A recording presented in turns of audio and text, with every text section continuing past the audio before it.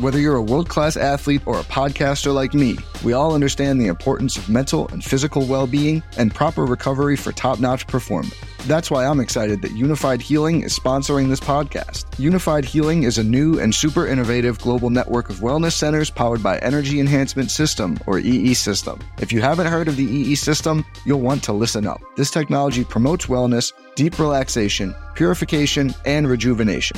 In hundreds of locations across the globe, access to a center is easy and affordable. Interested in experiencing the EE System technology for yourself? Go to unifiedhealing.com/bluewire to learn more and find a center near you.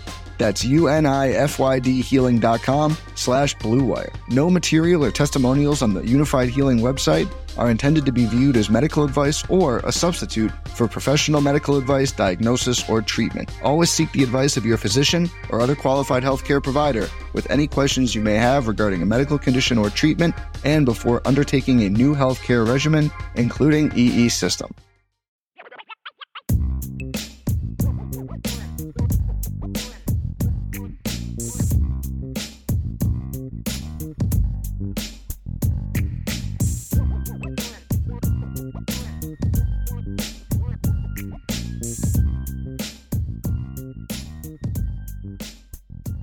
Welcome in, everybody, to the CFB Nation All-America podcast. My name is Bill Trocchi, senior editor at sportingnews.com, alongside Bill Bender, our lead college football writer at sportingnews.com. Thank you to everybody listening on Spotify or Apple Podcasts and those watching on our CFB Nation YouTube channel. The show is brought to you by Irish Breakdown, a great source of information on Notre Dame football. Irish Breakdown, they have podcasts, they got live shows, and you can read all their good stuff at irishbreakdown.com. So, Bill, we are 16 weeks until week 0, and I want to hear from you that the weather is getting warmer in Columbus, Ohio at this point. Yes, we're done with we can have summer before we can have college football. So I can, we finally got some nice weather going today. I got to, mow the lawn yesterday. A lot of work in between. So, speaking of mowing the lawn, you're like Jim Harbaugh. He likes to mow his own lawn, apparently. That's a good man. I mean, that's quiet time. He's probably right. That's the only time where you're not running or on the phone. And I enjoy that hour, and I take that hour. And he probably takes a little longer than an hour to mow his lawn. I'm guessing it's a little bit bigger than ours. But, he gets away from trying to run Michigan football and win a national championship. You're getting away from running teenage and middle school youth lacrosse and 7-on-7 football and youth softball, correct? Yes, I'm on a field every night anyway. So between the two kids, they do a little bit of everything. We have it that way. And, and then I find time to, punch up a top 25 for next year and have people act totally reasonable about it. Exactly. All right. Yeah, let's get into that. We're going to have two shorter episodes this week. First episode, we're going to focus on your post-spring top 25. We collaborated a little bit, but I deferred to you. You did more research than I did. The new top 25, the post-spring practice top 25. And then episode 2, we're going into our deep dive at sportingnews.com. It's kind of quarterback week. And we are breaking down every quarterback situation at every Power 5 school coming out of spring. We have the SEC and the Big Ten have already been published. By the time this podcast is published, the ACC will be up there too. But all 69 Power 5 teams now, Bill, we will have a breakdown of how their quarterback situation looks moving forward. So that'll be the episode 2 after this one. But let's get into the post-spring, post-transfer portal window closing top 25. It's a little too wordy for a headline, but it did come out post-transfer portal as well. As a reminder, that you don't have to be at your new school yet, but you had to be in the portal by May 1st. So if your quarterback is still at your school, he's not leaving. And we can kind of go from there. So let's start. I looked at your way too early top 25 that was done in January before the national championship game, before Georgia eked it out against TCU. And then I looked at your post-spring. I looked at some of the changes. And at the top, not too many changes. We actually still have the same top four, the same four projected college football playoff teams. Before history is written, it's played. Before it's frozen in time, it's fought one shift at a time. Before it's etched in silver, it's carved in ice. What happens next will last forever. The Stanley Cup Final on ABC and ESPN Plus begins Saturday. Yeah, and I'm sure when we do bowl projections, Georgia, Michigan, Alabama, Ohio State will probably beat. I mean, even though it's two teams from each conference, there's a good chance that could be our playoff picks. I mean, who else? It rarely works out that way. I think last year, had we done a 12-team playoff, that probably would have been your Final Four. I really do. I think Alabama would have found their way through. I think Georgia would have won. I think Michigan may have not caught. TCU may have had a game before that. And then Ohio State, obviously, with the talent they have. So that's kind of I joke with my buddies, that's kind of the cut and paste section of the top 25. It doesn't really begin. We did bump Michigan over Alabama, and we weren't the only ones to do that. A lot of publications, the other ones that everybody has these, they bumped Alabama. A couple, I saw them as low as 6 or 7. So I still have faith in Alabama's talent. I just think that quarterback uncertainty between Buckner and Milroe, it's a good reason to drop them to that number 3, number 4. And I bet you, Bill, some people will have LSU ranked ahead of them.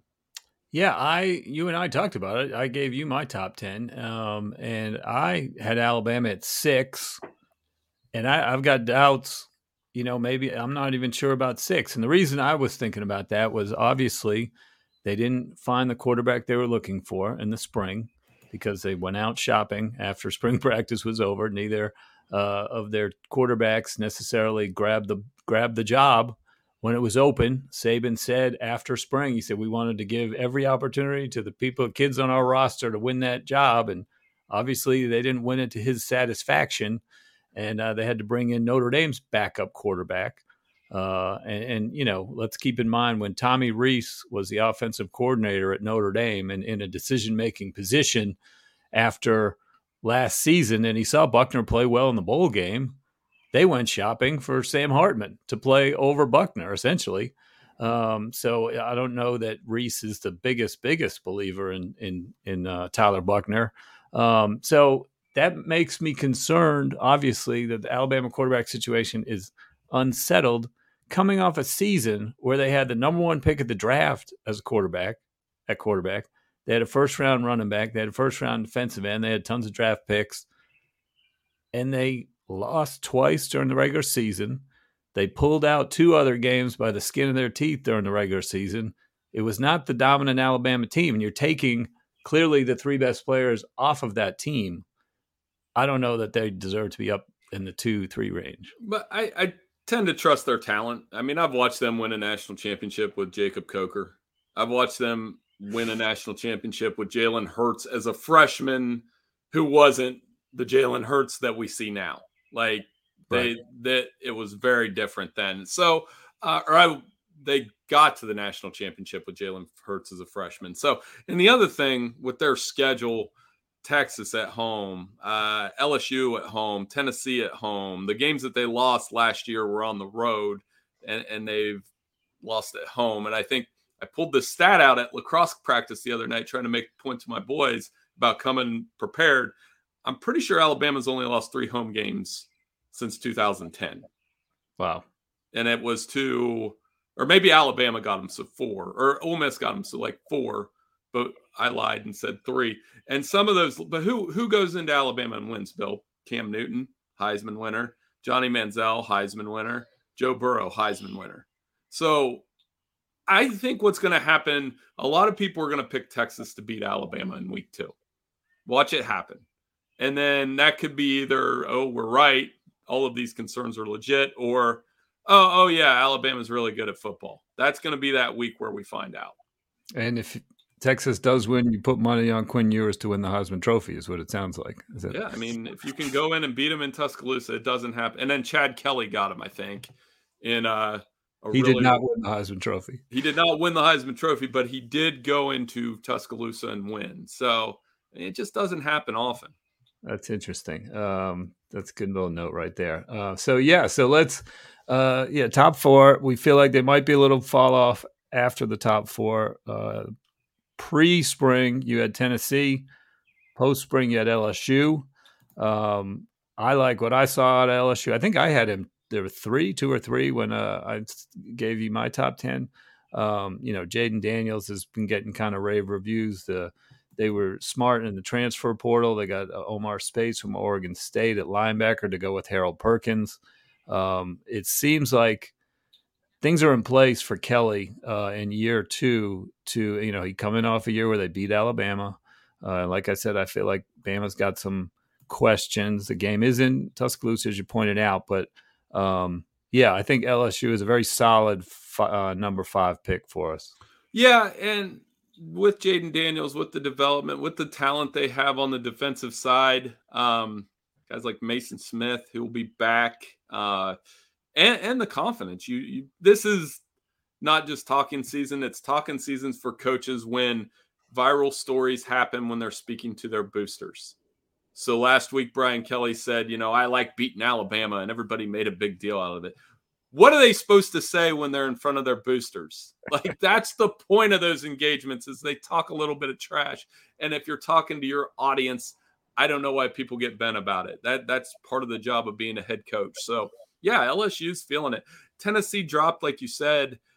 I still like them a lot. I think a lot of it's going to hinge on Joe Milton. And I know we'll talk about that when we talk about quarterbacks. But is he the same accurate, quick read, just leader that Hendon Hooker was? And obviously he's coming off a great Orange Bowl performance, but it definitely will be interesting to see if Tennessee can build on that momentum and beating Alabama on the road, different animal.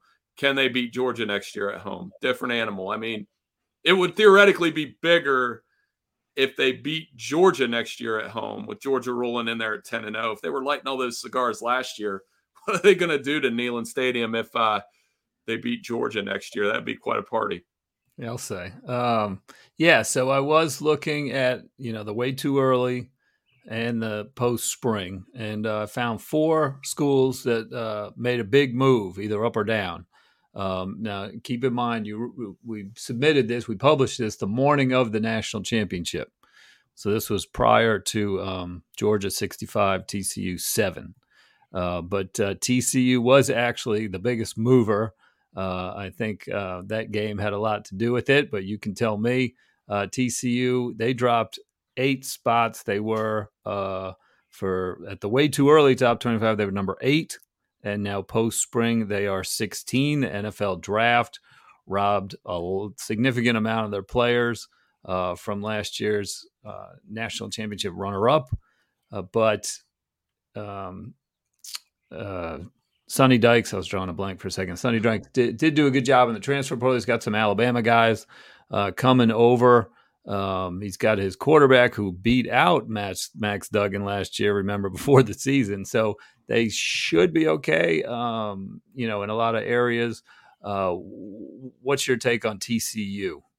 Well, if you're going to pick Texas to win the Big 12, then you have to. This was something you pointed out to me when you were editing. It's like, if you're going to pick Texas to win the Big 12, you have to have them ahead of TCU. Makes sense to me. I mean, because I think Texas will be the preseason top. When they do Big 12 Media Day, they'll be picked to win the conference. TCU will be picked second.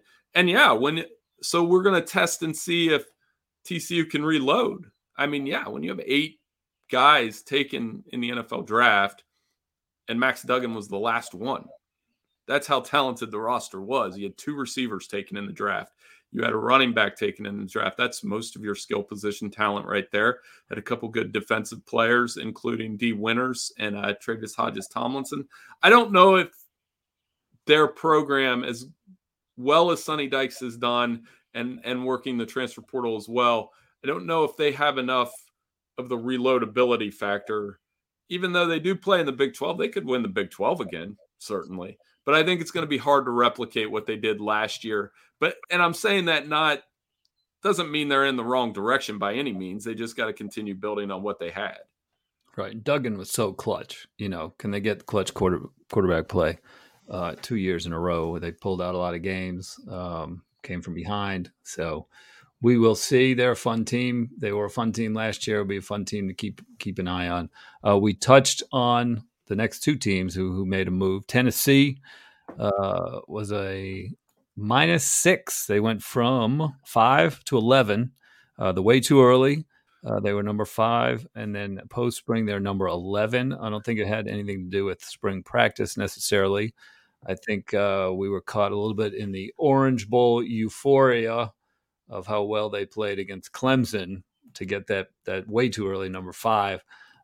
What's your thoughts on Tennessee and moving them down from 5 to 11? Well, and we did it, but a lot of other publications as well. And to be clear, as you know, I'm very bullish about we don't have to do what everybody else does. But I still read what everybody else does just to kind of get a sense of what they're doing. So in my opinion, after you get past the top 4, which we talked about, and really LSU, you could lump higher into the top 4. There's this class of 4 teams that's really getting talked about as the playoff sleeper, the playoff breakthrough team. And it's Penn State, USC, Washington, who's actually been to the playoff. Florida State's actually been to the playoff. And then I would almost lump Notre Dame with Sam Hartman there. So that's a solid top 10. And that 6 through 10, there's something to like about every team. But there's also that factor of, if you're Notre Dame, okay, well, I got to see you go beat Ohio State, Clemson, and USC. Penn State, I've got to see you go beat Ohio State and Michigan. USC, I've got to see you play some defense at some point in a clutch situation. And Florida State and Washington, same. Like Washington, probably out of those 4, Washington's the one that's set up. They do have to play USC and Oregon State. And then Florida State with Jordan Travis, can you beat Clemson? Because we have Clemson, 13? Mm-hmm. Yep. That's a question every year for Florida State. It's a question every year for everybody in the ACC is, can you beat Clemson? And we had Clemson go from 14 to 13. We'll take a look at my ACC quarterback rankings. I think it's going to raise some eyebrows. I actually had Clemson behind Duke. All right, I like Riley Leonard. I don't know if Cade Klubnik's got the receivers and the offensive line to thrive as some of the other quarterbacks have thrived before him at Clemson. But they do have Garrett Riley, and that's going to be the big hire that we all watch. I mean, some of these top 15 teams made huge coordinator hires, right? We talked about Alabama and Reese. I think Garrett Riley, though, because of Clemson, and they never go outside the box. Mm-hmm. You know, he's had 3 coordinators this whole time. And 2 defensive coordinators. They're so built on continuity and family and those kind of things. So it was very bold of Clemson to go out and take Garrett Riley from TCU. And if Garrett Riley does for Klubnik what he did for Duggan in a lot of ways, and it's not just the offensive coordinator, I'm going to disagree with you. I would put Klubnik a little bit higher based on what I saw. I think the talent's there. I just think it's going to be reps. Not that I don't like Riley Leonard, but I think I would take Klubnik ahead of him. Yeah. I mean, I looked at his numbers too. I mean, they weren't great. Like, he had a good ACC championship game for sure. Came into the Notre Dame game in a big spot, threw an interception, and they didn't put him back in. He rallied them against Syracuse, but that was more Will Shipley than anything else. Klubnik didn't really do too much against him. He flashed great talent against Georgia Tech in the opener, but that was like the Clemson 2s against the Georgia Tech 2s when the game was out of reach. So we'll see. Right. I could be wrong. He was highly touted, obviously, great high school program and all that. So all right, we talked TCU, a big mover, Tennessee, a big mover, Texas, a big mover, +6. We moved them from 20 to 14. And I had them. Did I put them number 10 when we were talking? If I did, I had them at like 11 or something like that. But like you talked me into them. You wrote a great story after their spring practice and their how Ewers played well and they're going to have a great offense this year and they should be the preseason favorite. And I'm like, boy, you had me believing, and that was a big reason why they made the big jump up in our rankings. I believe in them. I'm hesitant to do it because I do it all the time. Like I do you and this, everybody else. but like I know it's the running joke with. I think even Sporting News, we have a template of a Texas is back type thing that we post every time they lose. I think Jordan Heck made that. But I think their offense should be elite. It really should. They when you have, to me, because the games become perimeter-based matchups, when you have Worthy and Mitchell was great, and you have a tight end in Jatavian Sanders, the running game, I mean, they don't have, man, if they had Bijan Robinson back on top of all of this, they don't, but it'll come down to defense in close games still. And is their defense better? They have nice linebackers. I think talent-wise, that's what I'm saying. And I've seen a couple tweets about this. Imagine the overreaction, not if Texas loses to Alabama. What if they beat Alabama? Think about what the internet's going to look like. And they should have beat them last year. And the whole Sark angle and all that, It's going to be, I'm going to be busy that day writing the simultaneous Texas has come back and is going to win a national title versus is Sark the next coach at Alabama. These are tomorrow's headlines today if Texas wins. Yeah, I mean, look what Sark did when he had so much talent as offensive coordinator in 2020 at Alabama, right? I mean, and the Mac Jones team, and they had Najee Harris and Dante Smith and everything. So like they, he has. I see people betting on Sark, talking about Sark because he knows what to do when he has the talent, and he probably has more talent this year than he did last year. Even though Robinson's gone, they'll find a running back. This might be his most talented team. He has not succeeded as a head coach yet, so there's a lot of wait and see kind of there. But as an offensive coordinator with top-level talent at Alabama, he put together an extremely impressive unit, and they marched to the national championship. Last mover I want to touch on, South Carolina, number 25 to number 21. Not a huge jump necessarily, but Spencer Rattler. We'll talk a little bit about him when we go through the SEC quarterbacks. Shane Beamer seems to have a lot of momentum here in the offseason, in the transfer portal and on the recruiting trail. Was South Carolina bumping up more, just other teams slipping down, or did you see something this spring that you liked? No, I mean, Rattler's back. Wells is back. They had a couple big decisions that had Rattler not returned, I don't know if they're ranked. Because I mean, he got on a heater towards the end of the season. He was averaging, I think between those last 3 games, he had like 364 yards passing, just 3 interceptions. He made a lot of mistakes early in the season.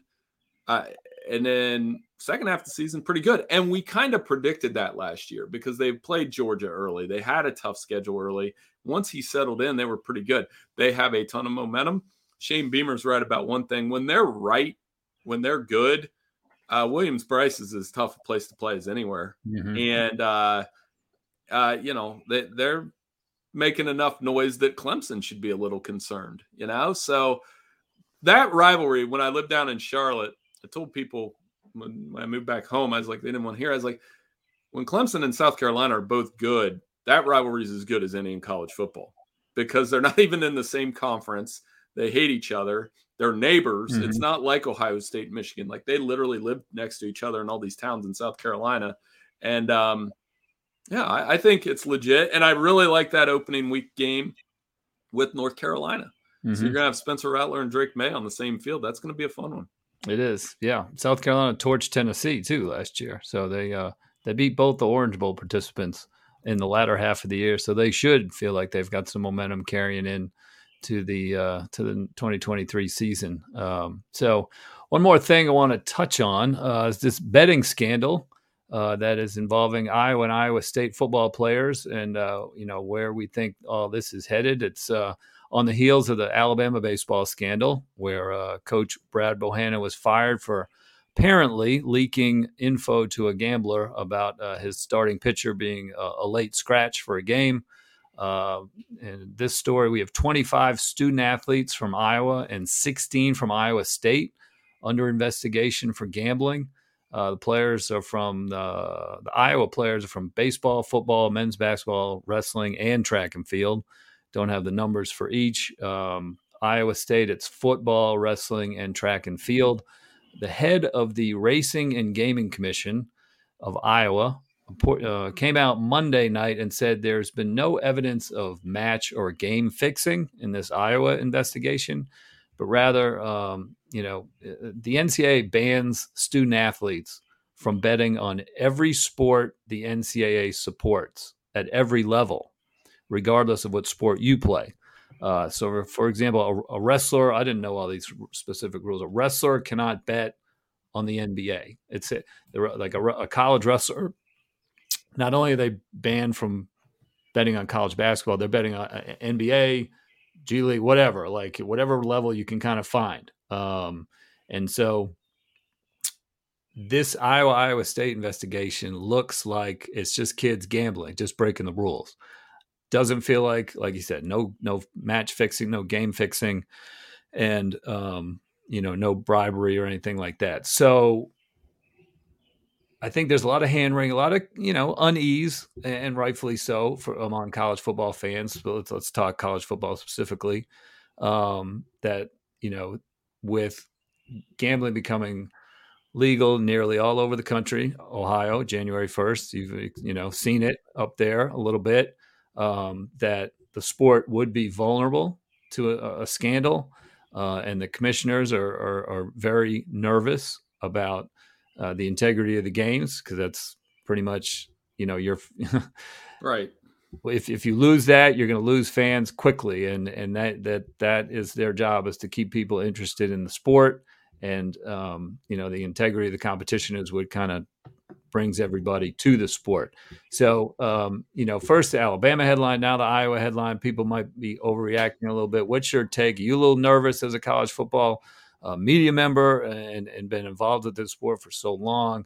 A little bit worried that gambling is going to taint the sport, and we're going to see more of this. Well, there's so many levels to it, right? So I can answer these almost one by one. It's like the first one, when Jamison Williams and the Lions players were suspended, that's an easy one for me.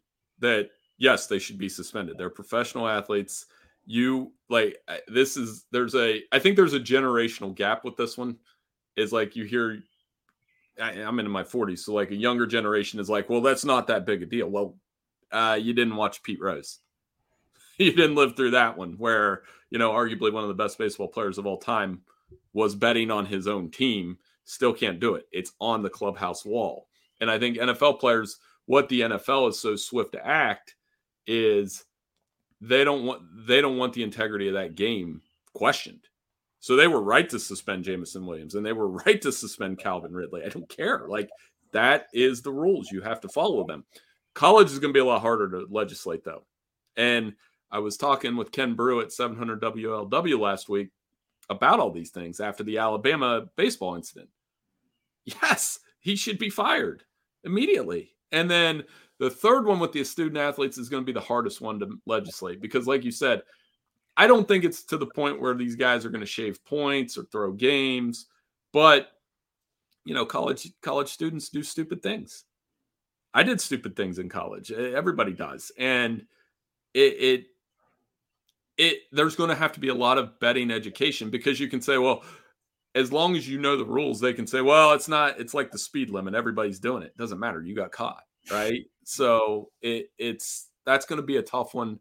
I think particularly I'm going to be interested to see how they handle the discipline and what they find in the Iowa and Iowa State thing. And like I said, gambling came to Ohio on January 1st. I'd be lying if I said I haven't played with the apps and had some fun with it, but it's never, even as a sports writer, you start to question yourself, is like, am I doing the right thing here? Should I be doing this? But mostly I do it for, it's not like it's kind of like just for fun. It's like playing that's how I kind of treat it.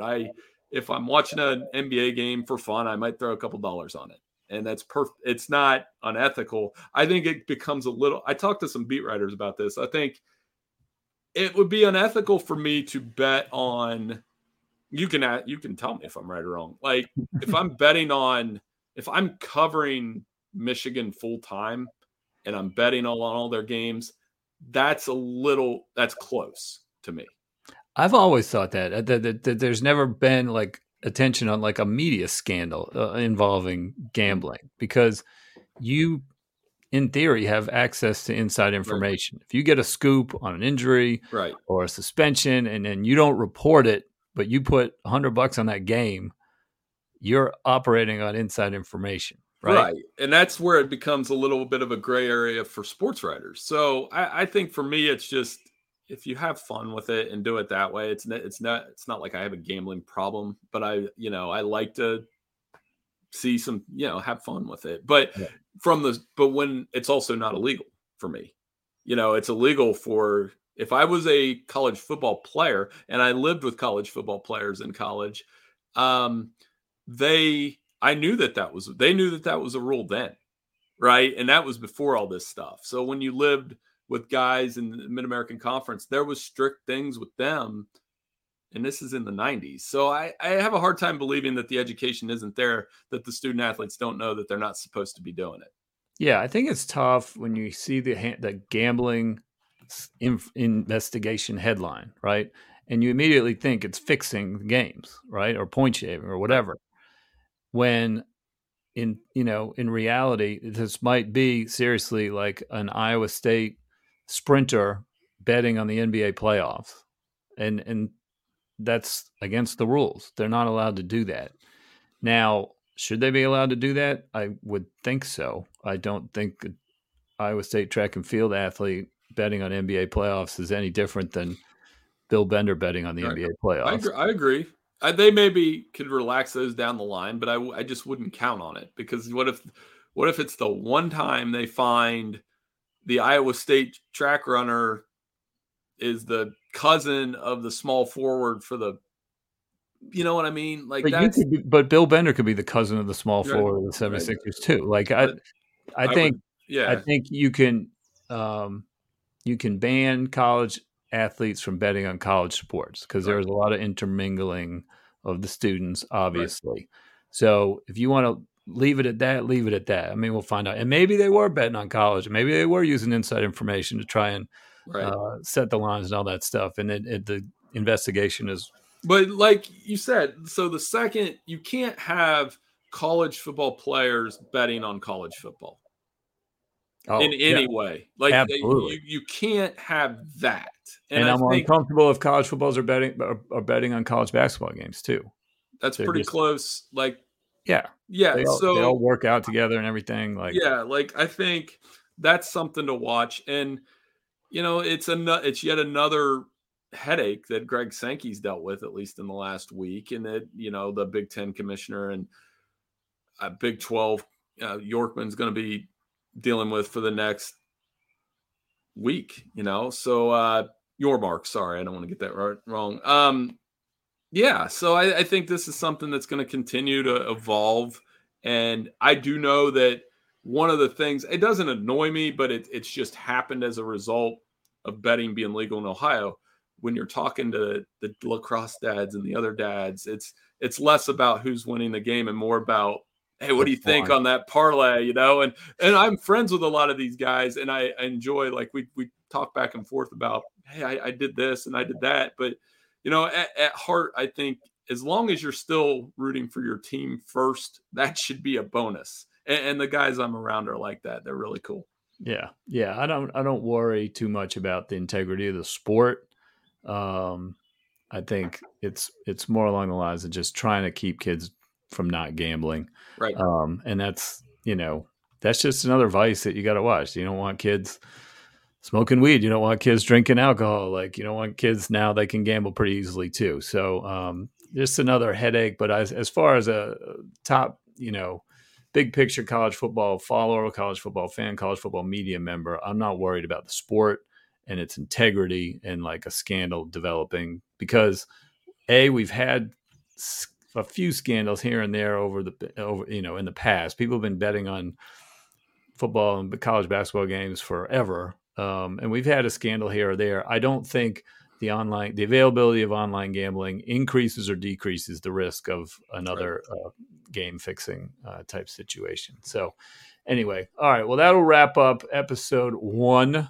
Oh, before we leave, I did want to correct one little correction. Alabama is 84-5 since 2010 at home, and we got, this is a teaser for tomorrow's Turkey Trivia, we got the 3 Heisman winners that beat them. We got Chad Kelly, Ole Miss. The other one, how could I miss? This is such a JV move by me.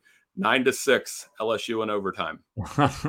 In this kind of number 1 versus number 2 game, and LSU. So only 5 times since 2010 has Alabama lost at home. So if Texas beats them, get ready for a bill. The overreactions are coming. Sorry to interrupt. The infamous 9-6 game. That is great. Good stuff. So, okay. All right. Well, thank you everybody for listening. Stay tuned. Episode 2 is next with the breakdown of the Big Ten and SEC quarterback situations.